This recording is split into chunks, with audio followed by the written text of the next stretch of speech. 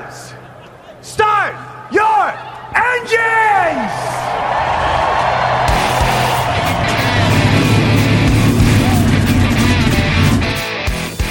Hit the pace car! What for? Because you hit every other damn thing out there, I want you to be perfect! When I'm driving, I got a guy on the radio who talks to me. You see him, but he talks to me. Well, I wanna be a race car driver. Pretty girls eating from my hand, yeah. Wanna live a life of fun and danger. No sweating working for the man, alright. Well, I wanna be a firefighter. Cool-headed when the heat is on, yeah. Save my baby from the burning building. Take her home and put the sprinklers on, alright. No, he didn't slam you, he didn't bump you, he didn't nudge you, he rubbed you. And rubbing, son, is racing. Hey race fans, welcome to the Hoobazoo Radio Network and welcome to Drafting the Circuits. My name is Frank Santoroski. I'll be your host for the next hour as we cover everything racing. So joining me in the studio tonight are Mr. Richard Uden and Mr. Seth Eggert. Fellas, how we doing tonight? Doing good.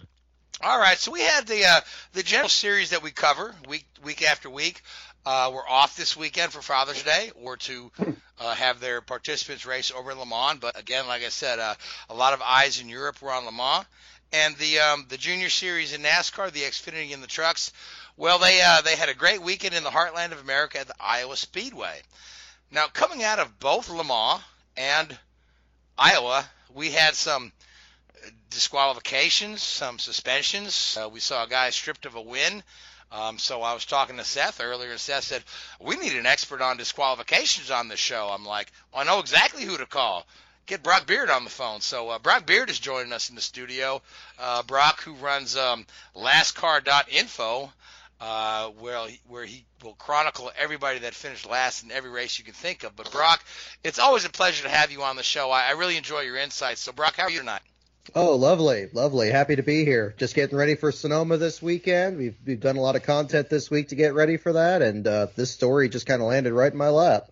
All right. Well, we'll get into that a little later. But Seth, so let's talk about Iowa. There were just a lot of really interesting stories coming out of there, particularly when we talked about NASCAR handing down disqualifications that would strip a driver of the win, and you said back in February, before it happens in Cup, it'll happen in either trucks or Xfinity. So I'll let you take it from there and tell us what happened in Iowa this weekend. Well, it was Ross Chastain's race to lose. He dominated the race. He won the first two stages. He won the race, and he won it somewhat handily by just over 5.5 seconds.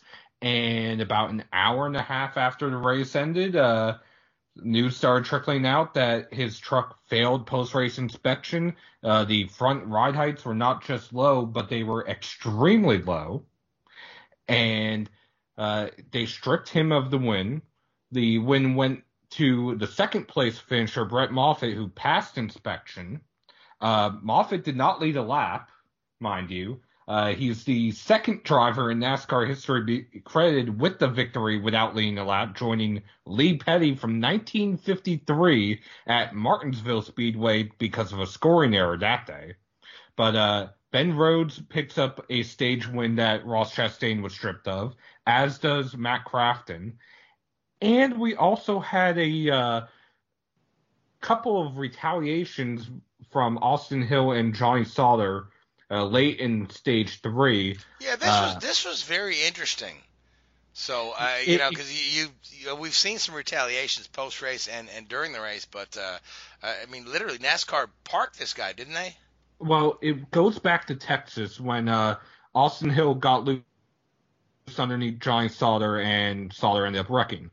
Sauter punted Hill, so Hill punted Sauter back at Iowa, and Sauter ended up backing into the wall. Sauter ran Hill down under caution, wrecked Hill under caution.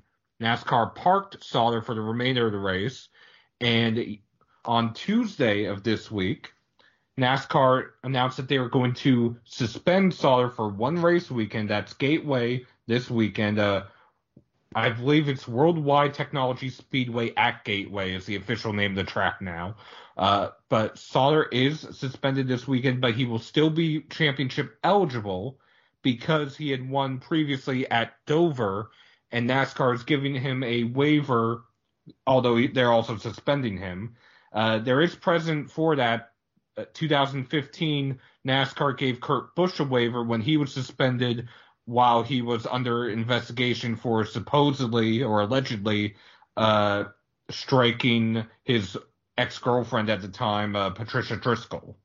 Yeah, I remember that, but that was something totally off track, and also something that Kurt was fully exonerated of. When it turned out that Patricia Driscoll turned out to be just a little bit nutty, or maybe a lot of bit nutty.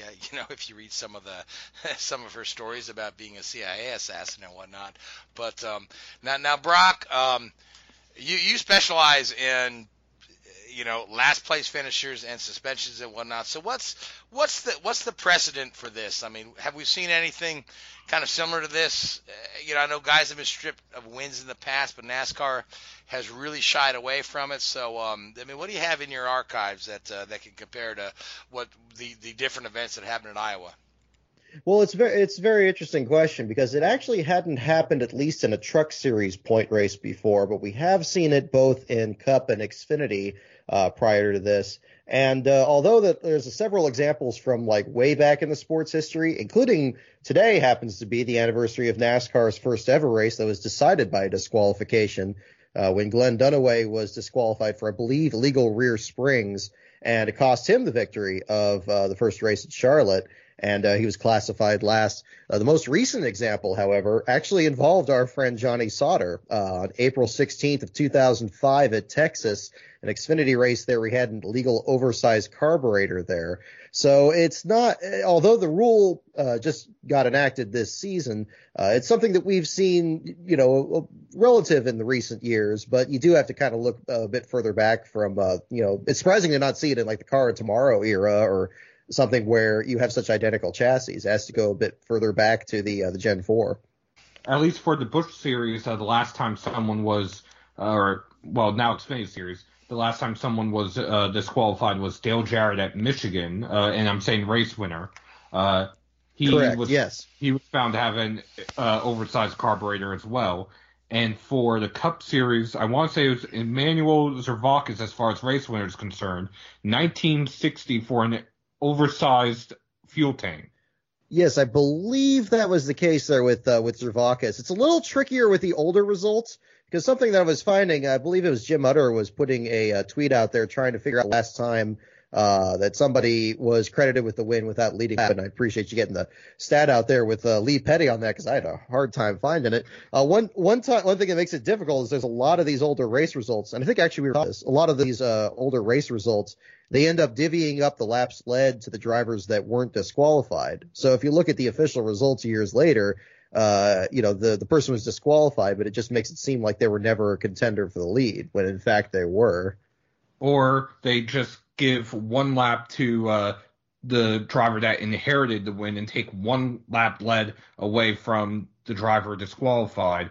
It varied track to track. I don't know if the policy varied from track to track, but it seemed like there are three different policies because there's some that completely eliminated all the laps led from the race itself, some that credited second place with leading one lap, and then there were some that just didn't include any stats for whatever reason.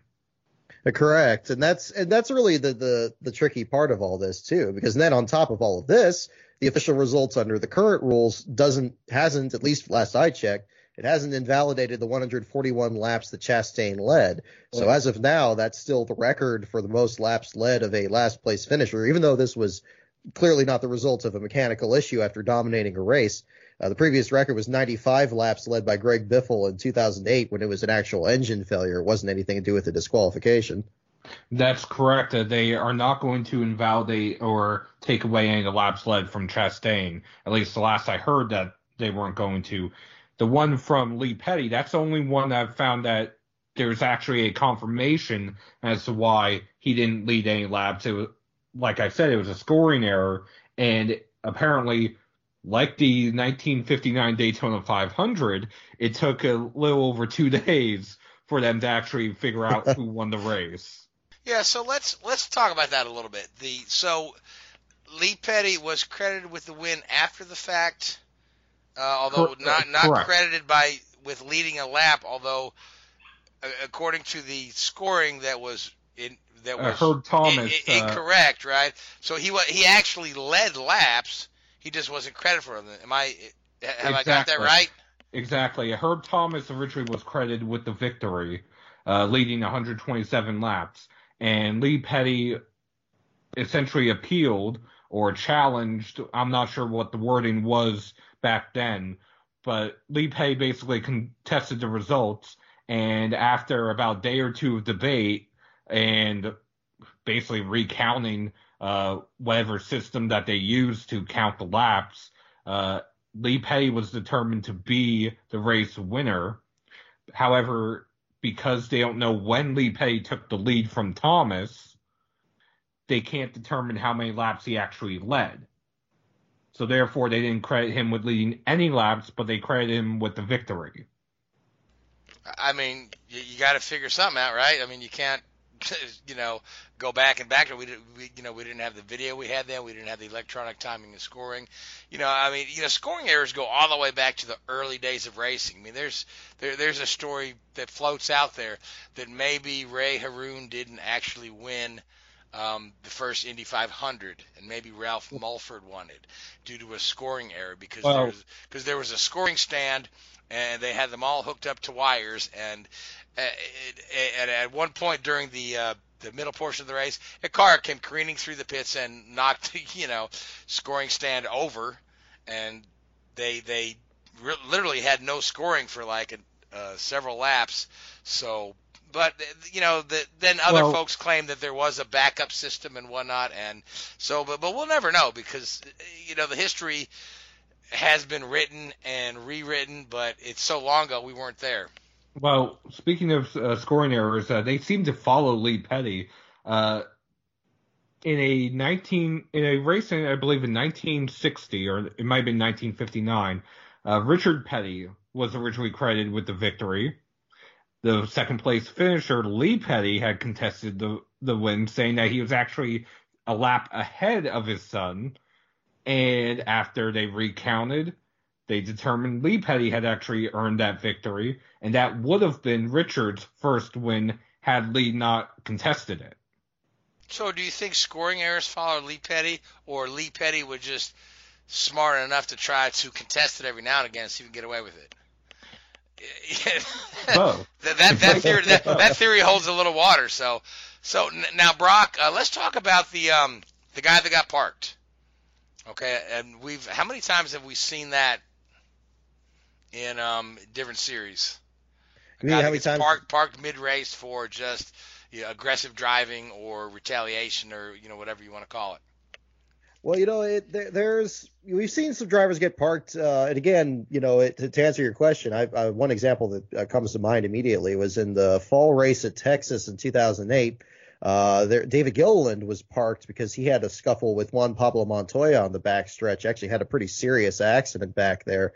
Kind of similar to what we saw with Kyle Busch and Ron Hornaday in the Truck Series years later.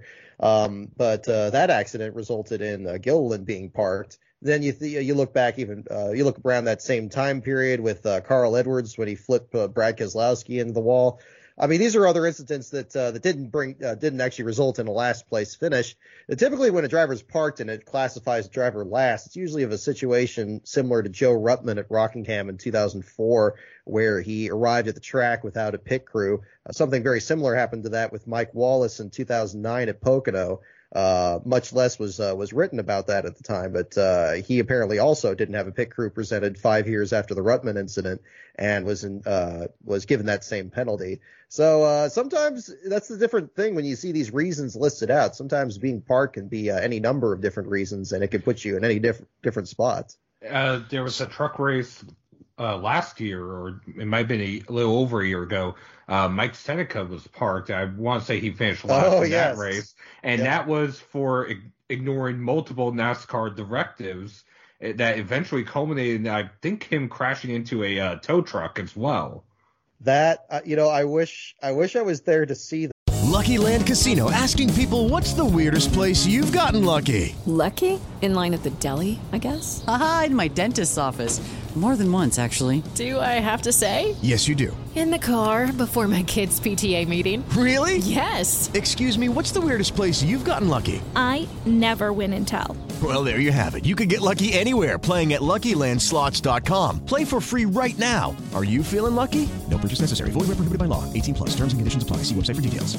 Mary redeemed a $50,000 cash prize playing Chumba Casino this year. I was only playing for fun, so winning this was a dream come true. Chumba Casino is America's #1 social casino experience. It's serious fun. With over 80 casino-style games to choose from, you too could win life-changing amounts of cash. Be like Mary. Log on to ChumbaCasino.com and give them a whirl. That's ChumbaCasino.com. No purchase necessary. Void where prohibited by law. 18+. Terms and conditions apply. See website for details. The voice in the preceding commercial was not the actual voice of a winner.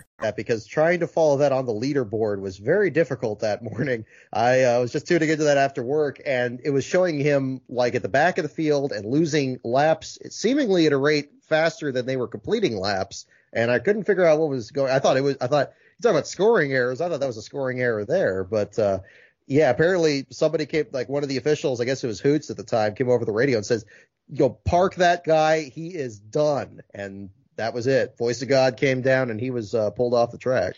And he hasn't been back in a NASCAR race or an ARCA race, for that matter, since. That's correct.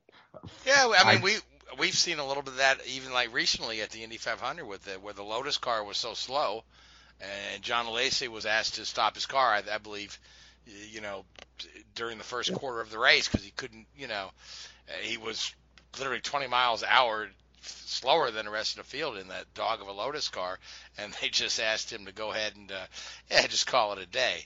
So exactly, the 107% rule, I believe it was at the time. Tried to bring it to F1 and do it.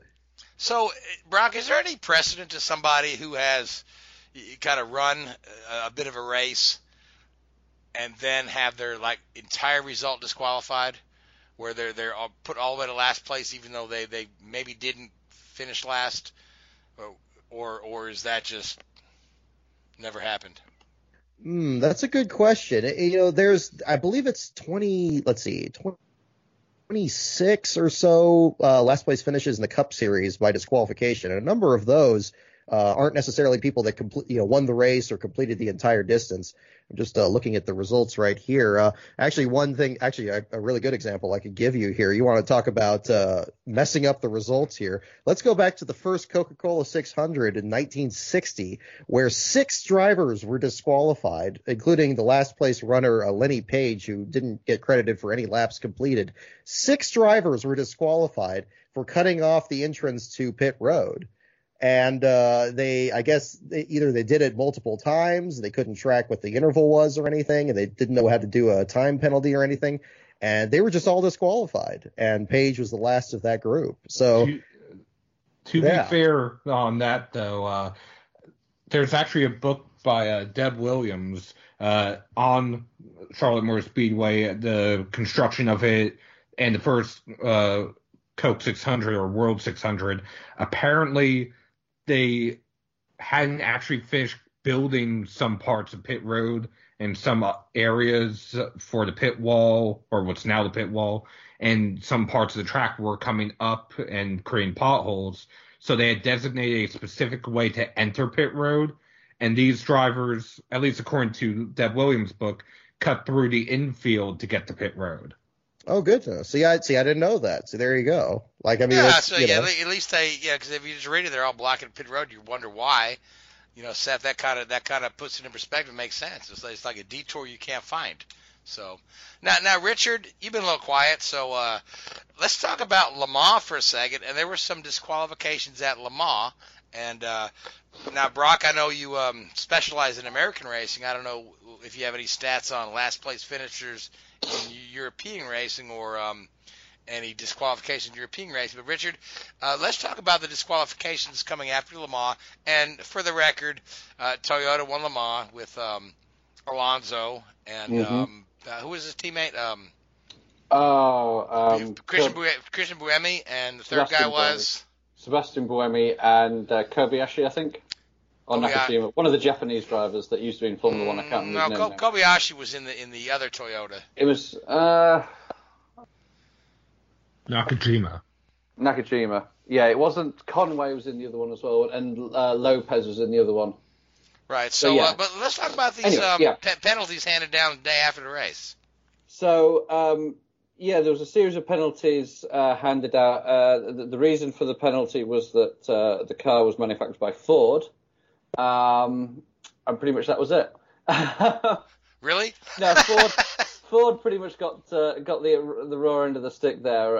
In the Le Mans series, they have a methodology of balancing the field, or supposedly balancing the field, and some of that is reflected in a change in fuel tank capacity, and some of the changes that they make to the car post manufacturing and post initial testing.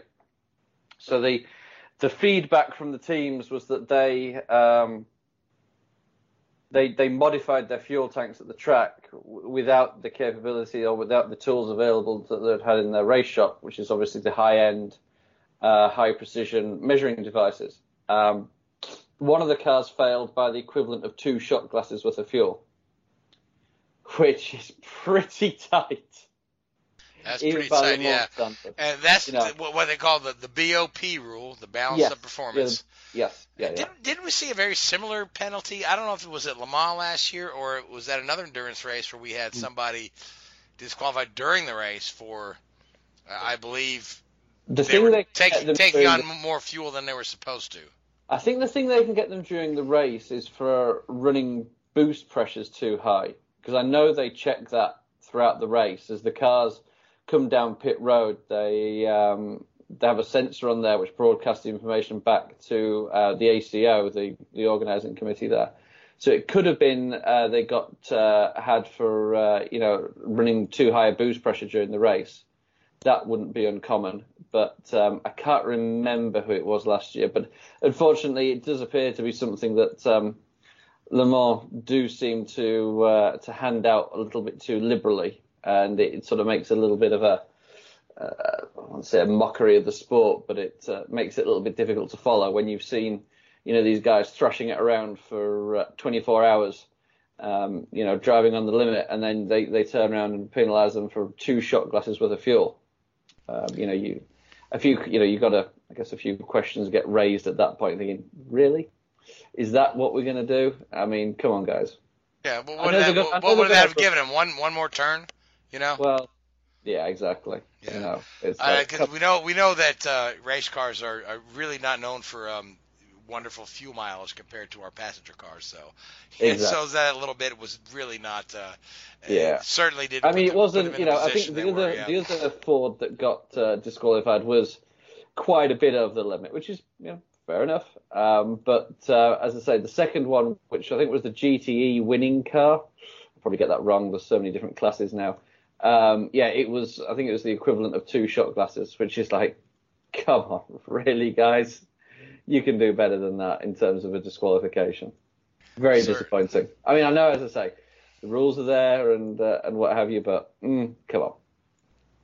Now, Seth was bringing up at a point earlier on our pre-show talk about the comparison of Le Mans to Indianapolis as the quote-unquote greatest race in the world, or I mean, what are your thoughts? I feel like, Richard, you and I said Le Mans has lost a little bit of its luster, and mind you, so has Indy.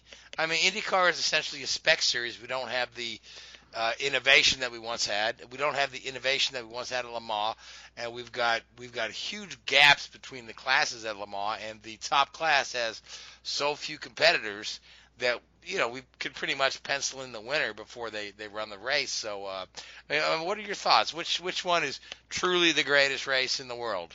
Well, if you go down to Bowman Gray on a Saturday night, that's the greatest race in the world, isn't it? Well, there you go. Yeah. But no, it's a very difficult question. I would, I don't think you can really fairly compare them, can you? I think it's very difficult to do a fair comparison, so I'm going to dodge that question quite politically. Okay, so I'll throw it to Seth then. I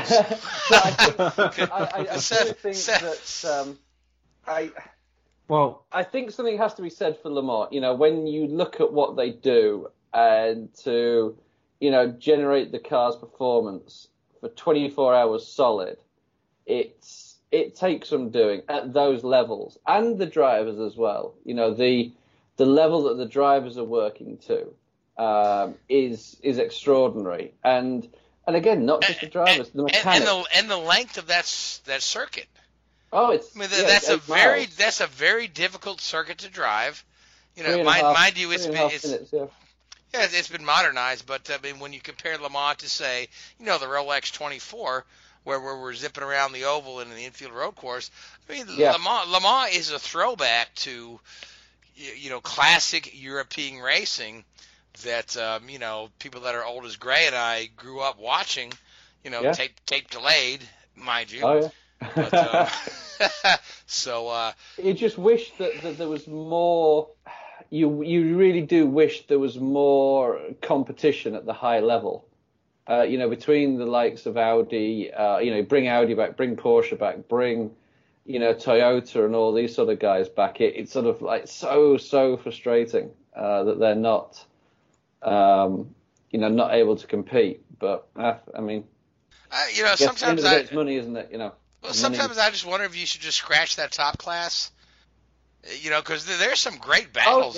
There's some great battles in the lower classes. You know, LMP2 and then the GTE and the, you know, if you just scratch that top class where we only have a couple cars entered, and let the rest of those guys go after that, it would be, you know, it wouldn't be the highest level of technology, but it would be interesting to watch. Yep, I agree. I agree 100% there. It is a shame at times that they don't have the. You know, it's just some things. Again, it's a bit like watching, you know, some of the IndyCar races or whatever. Sometimes you think they've got this fantastic show, this fantastic tool, but sometimes it just like, oh, it's so frustrating that it just doesn't quite work out as you'd hope it would. All right, now, Seth, I want you to chime in on this because you're the one that started this thing on our pre-show. So, you actually took a little offense to it was more the Le Mans commentators. It was more the way they were saying it too, because the way they were trying to make it out was that Le Mans is only as good because of the sheer number of cars that they start, the fact that they get more entries than the Indy 500, which, like we've been talking about, Indy has lost its luster a little bit. Le Mans, like you were just saying, has lost its luster a little bit, although there are things to be optimistic for both series looking forward. IndyCar with possibly McLaren, possibly other teams, possibly a third manufacturer there. Le Mans, they're talking about hypercars and even the hydrogen-powered cars, which would be interesting to say the least.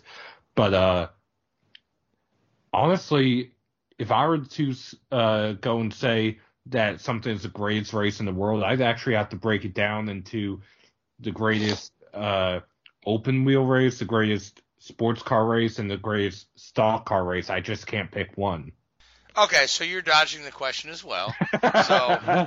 So I mean, there's no good answer. I mean, Le Mans and Indy both have a long history, and you can throw the Monaco Grand Prix in there as a race with a long history that still holds up as a great event this day and age. You could throw the Daytona 500 in there as a race with a not quite as long a history, but quite a long history, all things considered, that still holds up to this day. Now, Brock, do you want to weigh in on this, or you want to? Sure, I'll weigh in on that. Why not? All right. You know, all right. You're not going to dodge it like these other two knuckleheads? Well, you know, I'll dodge it perhaps out of ignorance because I'm not any expert about Le Mans in particular. But all I can remark about is that even as dyed in the wool of a NASCAR guy I am, and how little I do follow the other series, there's something special about the Indy 500 and the people that compete in it. And although they, as it's been said, I mean, they don't have as many entries or anything, it takes a special kind of person to strap into one of those cars and stare down a wall from the end of those long straightaways with no banking to catch you and go around there at over 200 miles an hour, inches apart, knowing that if you even glance off of anything, just a little bit of the grass or a little bit of a contact or anything like that, it could be certain death in some cases. I mean, these are absolutely exceptional individuals. And yes, I mean, there's sport, I'm not saying that Le Mans is a cakewalk by any means. I mean, there's just as much danger and craziness in there. But, at IndyCar, I mean, if you have open cockpit things, even with, what's going to be coming down the pike on that, and, the speeds involved and how close the competition is, and then that prestige in there, in my book, that's the greatest race. But again, that's just from my standpoint, and I'm sure there are plenty of sports car people that would take issue with that, including the commentators there. Well, certainly, yeah, because each racing series is different, and each has its ups and its downs and its positive and its negative. So, but speaking of the Indy 500, now Brock, you've been narrating a series of YouTube videos with your filmmaker friend. I think his name is NASCAR Guy. NASCAR Man, yes. NASCAR Man. Okay, I apologize. Yeah, so he's NASCAR Man. So he's grown up. He's more of a superhero. He's NASCAR Man. So, but anyway, you guys did a really fantastic video that I had a chance to watch, focusing on the life of Gordon Smiley. Now, most people, all they know about Gordon Smiley is he died at Indy in 1982 in one of the most horrifying and gruesome wrecks ever captured on live TV. But the little video you did, which I believe was about 15 to 17 minutes long, you talked about Gordon Smiley, the man, the family man, the racer trying to make his way in the world, and you never even showed the crash. You alluded to it at the end, but you didn't feel the need to show that, that horrifying crash footage. But I really enjoyed it, and I want you to speak a little bit about this, these series of videos that you've been doing with NASCAR Man, and where our listeners can see them and some of the other ones you've done. Certainly. First of all, I have to say, as to the style of the videos and not showing the accident and everything, all that goes to NASCAR Man. I'm just very lucky to be the person he's called on to narrate the videos. Now, maybe I make a little really bit of tweaks to the scripts there, but yeah. Does NASCAR Man have a real name, or is he like to be incognito? I've disclosed him publicly in my book, so I suppose it's okay. His name's Tom McCord. He's excellent with the videos there. I think that's that shouldn't be an issue because I've cited that in my book there. So I hope he doesn't mind. But his work is exceptional. It is, and Tom, the editing that he does on there and the scripts that he produces. I mean, he sends the scripts over to me, so that's his writing in there. I make tweaks along the way. He does the legwork on all that there. But I mean, the Gordon Smiley video in particular, that one was really interesting to me because it reminded me so much of J.D. McDuffie, who I talked about the last time I was on here. Again, a driver that's just known for how their life ended. And when you really look at some more stories about the person and put that in greater context, you don't even need to show the accident or even talk that much about it. In the case of Smiley's deal here, he just had this determined drive to get up into Formula One or get into the upper echelons of open wheel racing, and was really ahead of the curve in a lot of ways in terms of trying to market himself. And that was something that made that project very attractive to me. And these are, again, the NASCAR, Tom has produced these other articles online as well. And, he's done these other videos in the past that have that same angle and trying to really bring about some of these stories that maybe don't get talked about as much and really giving them their due.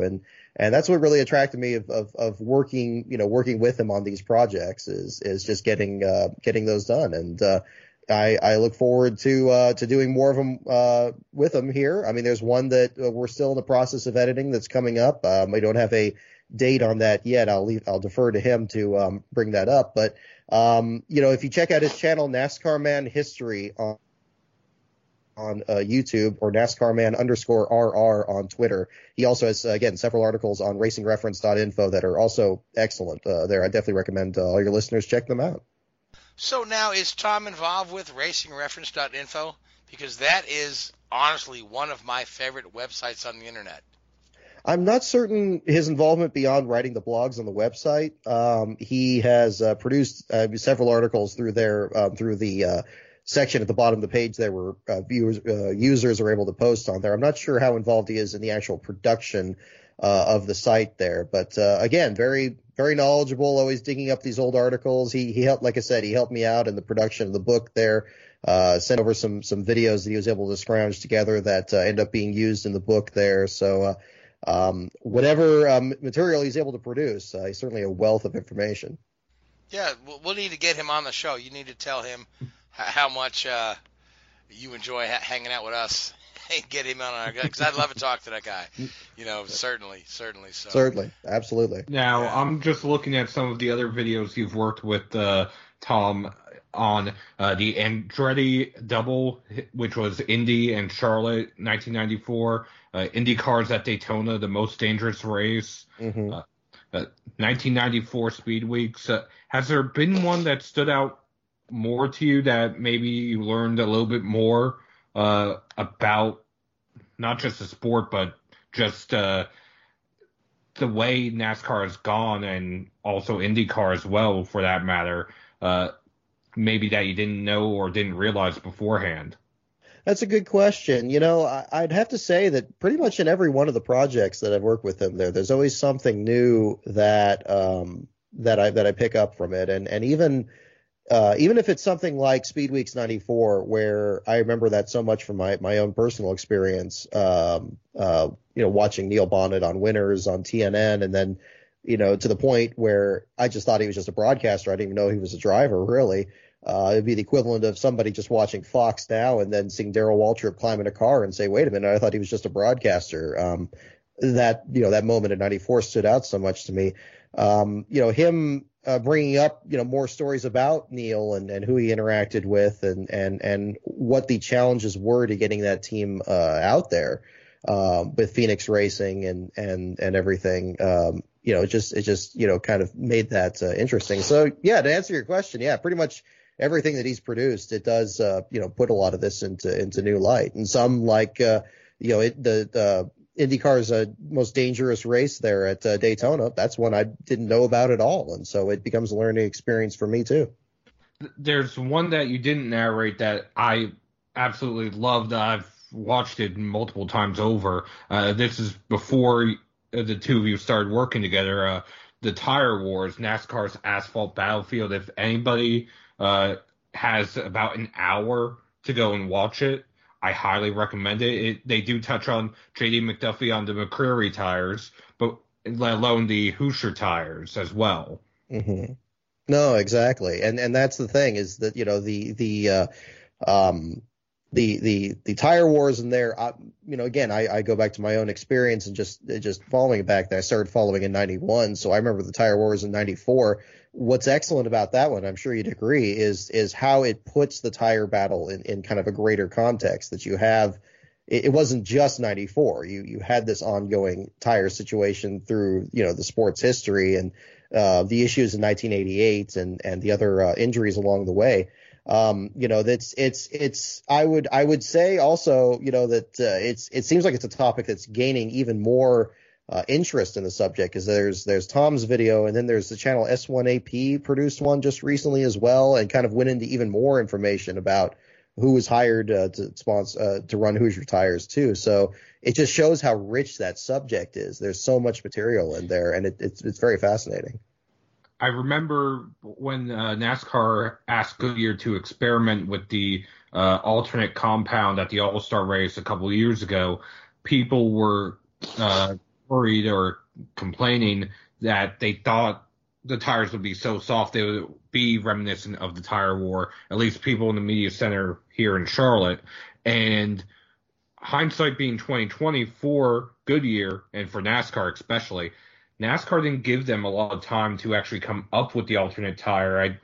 I believe from what I heard, it was only about 3 or 4 months that they told Goodyear. Meanwhile, Goodyear is making tires already right now for, I believe, the Talladega playoff race. So that's not a lot of time for Goodyear to catch up or to make a tire that really has that significant of a difference. No, that's true. Yeah, well, let's talk about Goodyear for a second, because there was a story I read the other day that Goodyear is throwing their hat into the ring in the World Endurance Competition. Now, Richard, have you heard this at all? I haven't heard it personally, but it wouldn't surprise me. You know, I'm sure they're eager to get back into, a more high-level racing series where the tires probably pay a little bit more of performance differential than there's in NASCAR. I'm not saying that tires aren't important in NASCAR. It's just they get a pretty bad rap from a lot of the drivers in NASCAR. Oh, certainly they do. Yeah, which is, they must think it's where's the damn point in doing this? Yeah. So, but we've seen tire wars, and tire wars is a good subject for us to talk about a little bit. We've seen tire wars in a couple of different series. We've seen it come to a head. We've seen Goodyear just about run out of open wheel racing because Firestone provided a much better product during the 90s, during the kart IRL, and Firestone decided they were just superior, and Goodyear kind of bowed out of open wheel racing. We've seen Michelin and Pirelli in Formula One at the same time? Where we saw that Bridgestone and Firestone and Michelin in at the same time in the mid-2000s, yeah. And that's it, where the 2005 U.S. Grand Prix in Indianapolis resulted in all the Michelin tires runners pulling into the pits on the pace lap and leaving 6 cars to contest the race, which was a joke. So, Richard, now you've worked on race cars in both Formula One and NASCAR, and in sports cars a bit. Do you feel like having one solid tire supplier is a better idea than having a couple competing ones in the same series? Because it seems like years ago we've always had the competing, tire providers, but it seems like it's kind of leveled out now where, you've got Pirellis in Formula One, you've got Firestones in Indy, you've got Goodyear in NASCAR, you've got Cooper Tires in their junior series. Do you think that tire wars just take away from the racing, or would you like to see some more of that? I think they do potentially take away from some of the racing. If you want to shake up the sport, I think it's a good thing. But I think that, in reality, if you want pure racing, there can be such a differential between tyre performance that you've probably got to keep that one even. As much as you don't want to, as much as you like the thought of, teams competing with each other on the tyre level, it's just not. As I say, the level that these things are working to, and the level at which the teams, handle the performance of tyres these days, it's just, to my mind, almost not worth it. It creates too many problems. And now, Brock, to you, the argument against tire wars is speed versus safety. We've seen, particularly with the Hoosier tires, that they had a faster tire, but yet maybe not quite as durable. Yes, exactly. And that's the problem you have, of course, is that when you have, it's a business like anything else. If you have a product out there, like you were mentioning with the Goodyear issue there, if one manufacturer is going to produce something that's faster, but maybe a bit more dangerous, these teams want to win. They want to go out there and beat somebody else. So, and they keep talking about this all the time in issues of driver safety. where they say that, they'll say, okay, well, you can drive this safe car or you can drive something that's dangerous, and they'll just ask which one's faster, and that's the one they're going to go with. And unfortunately, that's what's going to be with the tires there. Speed's the name of the game, and unfortunately, sometimes you need to have an outside force to keep everybody sane. I agree. I like the idea of a consistent tire manufacturer across one series, and I think Firestone has set the bar really high in the IndyCar series with being just a wonderful partner. Goodyear with NASCAR, they've been a wonderful partner, although the drivers and the team sometimes like to kick Goodyear when things don't go their way, because everything isn't perfect. So, and I think Pirelli's been a pretty good partner to Formula One. So they've got over those issues they had a few years ago, haven't they? They've sort of sorted. I remember, was it the British Grand Prix where there's tyres were just falling apart? That was a little bit embarrassing. A little bit, yeah. Yeah, as you say, they've sort of got over those little issues, and no, they do seem to have a pretty good working relationship now, and they can produce a pretty good product. I'd still like to see 3-4 pit stop races, but you don't need competition for that. You need just a tire compound that works in that level.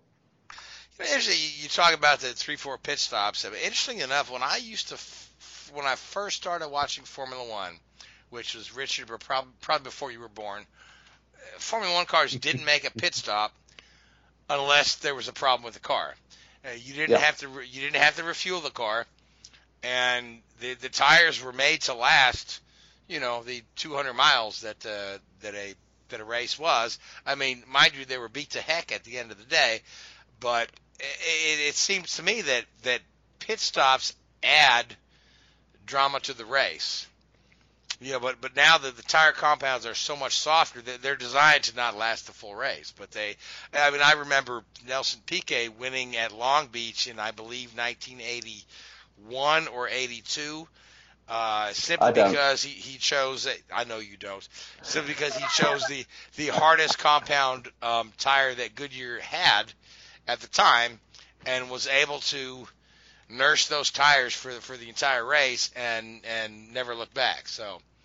Yeah, I think if you've got a tire that you have that the cliff, the edge that they talk about, the sudden drop off in performance. I think that can be and how the teams manage that. But again, you want the situation where the drivers are pushing 100% all the time. So then you have to have this very abrupt cliff where the driver's job is to sort of manage them but still push. The tire is going to fall off after 25 laps, so you can push for 22 laps. You don't want him to try and eke 30 laps out of them, because that just gets boring really when they're not pushing. These guys are the best in the world, so let them show that. And I don't think you see that in Formula 1 at the moment. I think you see them nursing the cars because of the way the tires work. Yeah, I mean, it's just again, racing is a forever changing playing field. And to Seth's point about what they may be introducing in Le Mans or in sports car race a couple of years with new technologies and alternative fuels and whatnot, I mean, it's all exciting. So, but we're at about 15 minutes left in the show. So let's talk about next week a little bit, because we've got a full slate of racing next week. We've got the French Grand Prix. We've got the IndyCars are at Road America, and then the NASCAR's Cup Series are going to run at Sonoma, their first road course of the year, and the trucks are going to be at Gateway. So which race are you most excited about seeing there, Brock? Oh, absolutely, the one in Sonoma. I mean, all those are going to be excellent, but that one I'm going to be there first person there covering for LastCar.info, watching with added interest who finishes last in the race, as well as who's going to be competing out here.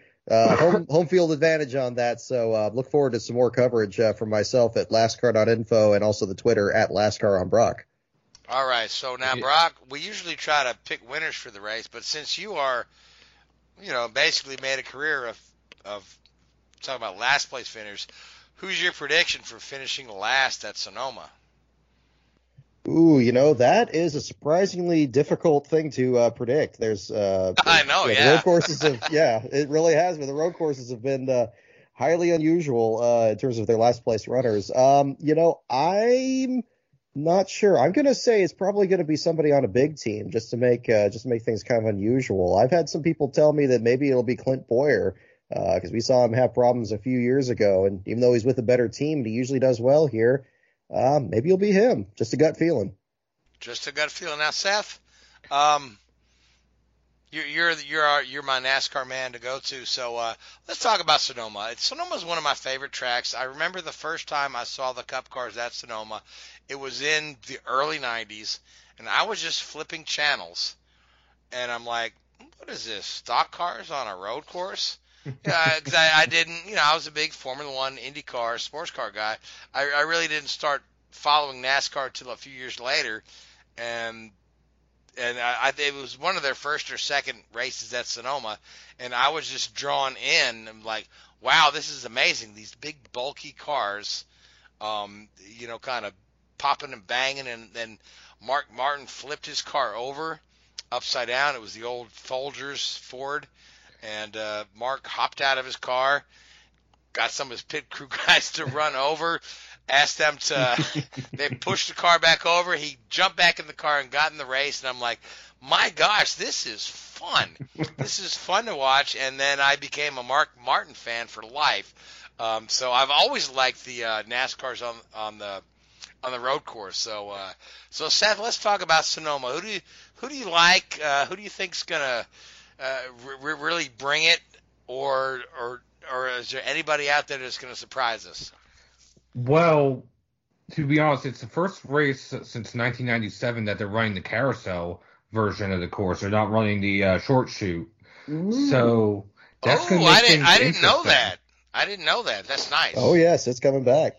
Oh, that's going to be good. The only driver in the field, to my knowledge, that has run the carousel course is Kurt Busch back when he ran the Southwest Tour years and years ago. Otherwise, I don't think anyone in the field has run the carousel course. That being said, the driver who has at least last year, who had the best average finish on all three road courses, including the Roval, was Chase Elliott. So I'm going to go with Chase Elliott on this one. That's a good pick. That is a good pick, yeah. Now, Brock, I made you pick the last place finisher, so I will be kind and let you pick a winner. Well, let me tell you this. It sounds, for me, it's going to end up being two last place finishers. Every time I pick the winner, they tend to finish at the back. So, I got to say, I was kind of thinking Chase Elliott myself, but, I'm kind of thinking maybe Penske gets their stuff back together. We get Joey Logano up there. Logano has always seemed to be a factor in this one, and to my knowledge, I don't believe he's won it yet. So maybe he's due, and if not, he'll be last like he was at Watkins Glen last year. Okay, there you go. Now, Richard. Yep. Who do you like for the Cup cars at Sonoma? Ooh. Let's think. Who can we have at Sonoma? It's a difficult one, isn't it? I mean, there are sometimes as much as a lottery as the super speedways, aren't there? But let's go for Kyle Busch. Okay, well that's a pretty safe pick because he can win anywhere. Yeah. I know. Gosh, now it's my turn. Darn it. I think the Penske cars have been pretty strong, so I'll go with Brad here. Now, Seth, has Brad ever won a road course race? I don't believe he has in Cup. I know he has won the. He won the Glen in Xfinity. So yeah, let's go with Brad. Just because I like my Polish heritage, Santarasi, Keselowski, Brad and I get along well. So because like I say, it's a crapshoot picking the road course race. So now is Xfinity also Xfinity is off Sonoma? this weekend. Xfinity's off this weekend. They have the K&N West running at Sonoma with several Cup drivers in the field. Ryan Preece, Austin Dillon, Daniel Hemrick. You also have Xfinity drivers Noah Gragson and Cole Custer in the field. And a hot shoe named Hailie Deegan in the field. That's what I was going to ask you. Hailie Deegan is a friend of the show. She was on here a couple weeks ago. So she's going to be in the field at Sonoma, so we wish her well. And now she had a bit of a controversial win recently. Seth, talk to us about that one. Well, it came down to the final laps. And this was where? This was where? I believe this was at Colorado National Speedway. Okay, which all is right. an oval. It came down to the final laps in overtime. She and her teammate Derek Kraus had started side by side, and she left the door open going into turn 1. To be quite honest, he forced his way in beneath her, shoved her up the track along with 2 other cars, and took the lead. Coming to take the white flag, he left the door open. She stuck her nose in there. He went around and backed into the wall. The 2 Jefferson Pitts cars behind them spun, and Haley went on to win the race. People have been saying it was a dirty move. People have been saying it was a clean move because she got hit first. To be fair, Derek Kraus was driving with a broken sway bar the entire race. So if Haley had hit him harder, he would have easily gone around. But he may have easily gone around with just a simple nudge because of the broken sway bar if he got hit the right way. So I don't know if she wasn't able to if he got hit the right way. I'm sorry, that's just funny. Now, Richard, you've worked your whole career in racing. Is there a right way to hit somebody? Oh, yeah. Okay, all right. Confirmed. Like, Seth, you're good. You're good. It's like you don't punch a driver when he's still wearing his helmet. Formula One, Richard, we're going to Paul France. Ricard. France, yep. Paul Ricard. Yeah, preview that race for us a little bit. What do you think? Well, it's this big, open, vast nothingness of tarmac, really, and they've decided to spray paint a track into the middle of. Well, it could potentially be an entertaining race. I think it'll be good to, good to get back out there and go back for a second time. The teams will have a bit more experience out there, and hopefully the Ferraris can sort of continue their mini revival that they had in Canada there, but until Vettel decided to get that penalty, which I believe there's an appeal against that penalty sometime this week, or I don't think appeal is the correct word, is it? I thought I read an article that they said they dropped the appeal. They've dropped the appeal, but they're asking for it to be reviewed. Okay, so it's legal mumbo jumbo. Pretty much, yeah. Yeah, pretty much, yeah. So do you think the Ferraris are going to perform well? Because they were spot on in Canada until the mistake. Yeah. Paul Ricard is a pretty similar circuit to Canada. A couple of really long straights, 3 really long straights there, and some high speed corners. Maybe not quite so brake intensive as Montreal, but it has similar characteristics, so hopefully it'll be a good race out there, and somebody can take it to Mercedes. And who are you picking to win? Bottas. He needs to pick it up. He needs to pick it up. He needs to, yeah, because it was Hamilton's going to walk interesting, away with this. Yeah. You saw in Montreal a couple of drivers really performed quite poorly compared to their teammates. Bottas was one, and Gasly was another. I mean, Gasly out-qualified Verstappen for one of the first times, and was almost a minute behind him in the race, by the end of the race. So that was pretty poor by Gasly. He's got to start, I know it's early in the season, and it's his first year with Red Bull, but he's got to step it up a little bit, otherwise some questions are going to be asked about him, I think.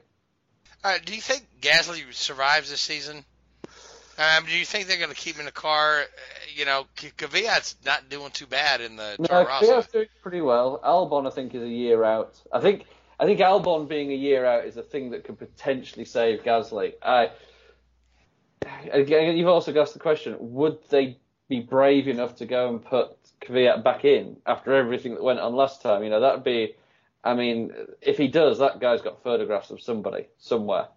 Because how he can survive that and maintain that, I will never know. But fair play to the guy. All right, so Seth, you got a pick for Grand Prix of France? Vettel. Okay, Brock. Oh my gosh, you're asking me? Oh my goodness. Just throw out a name of a Formula One driver. Heinz Harald Frentzen? I don't know. Okay, all right. He probably won't win. Okay. So once again, you guys have left me with Hamilton to pick. And I swear, I'm like, 90% of picking Formula One races is winner because none of you pick Hamilton. Y'all leave me with him. So Hamilton's whenever my I pick, picked him, he wrecks. Pick him then, for goodness sake. Pick him. Jeez. Yeah, why don't you pick him every week, Seth? All right, so Indy cars are at Road America. Road America, one of the most beautiful race courses in the United States. Interesting turns, high-speed straights, beautiful road course. Richard, who do you like for Road America in the Indy cars? Sato. Good pick. Seth, who do you like? Pagenaud. All right. Brock? Newgarden. Okay. So you left me with Rossi, who has been on a tear this year. And Rossi has been the bridesmaid week after week after week, finishing behind a Penske car. So I think Rossi's going to take this one home. So, guys, we are out of time. I want to thank you, Brock, for coming on the show. I want to thank you, Richard and Seth. I want to thank all you folks that tune in and listen every week. I want to thank Hoobazoo Radio Network, and I want to thank iHeartRadio and Spreaker. And we will talk to you folks in 1 week's time. Good night. WHOOBAZOO, that's Hoobazoo.com. Enter website.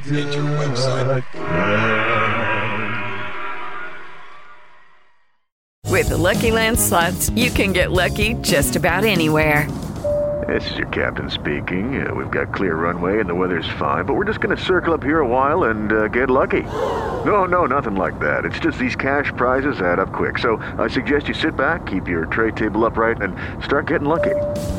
Play for free at LuckyLandSlots.com. Are you feeling lucky? No purchase necessary. Void where prohibited by law. 18+ terms and conditions apply. See website for details.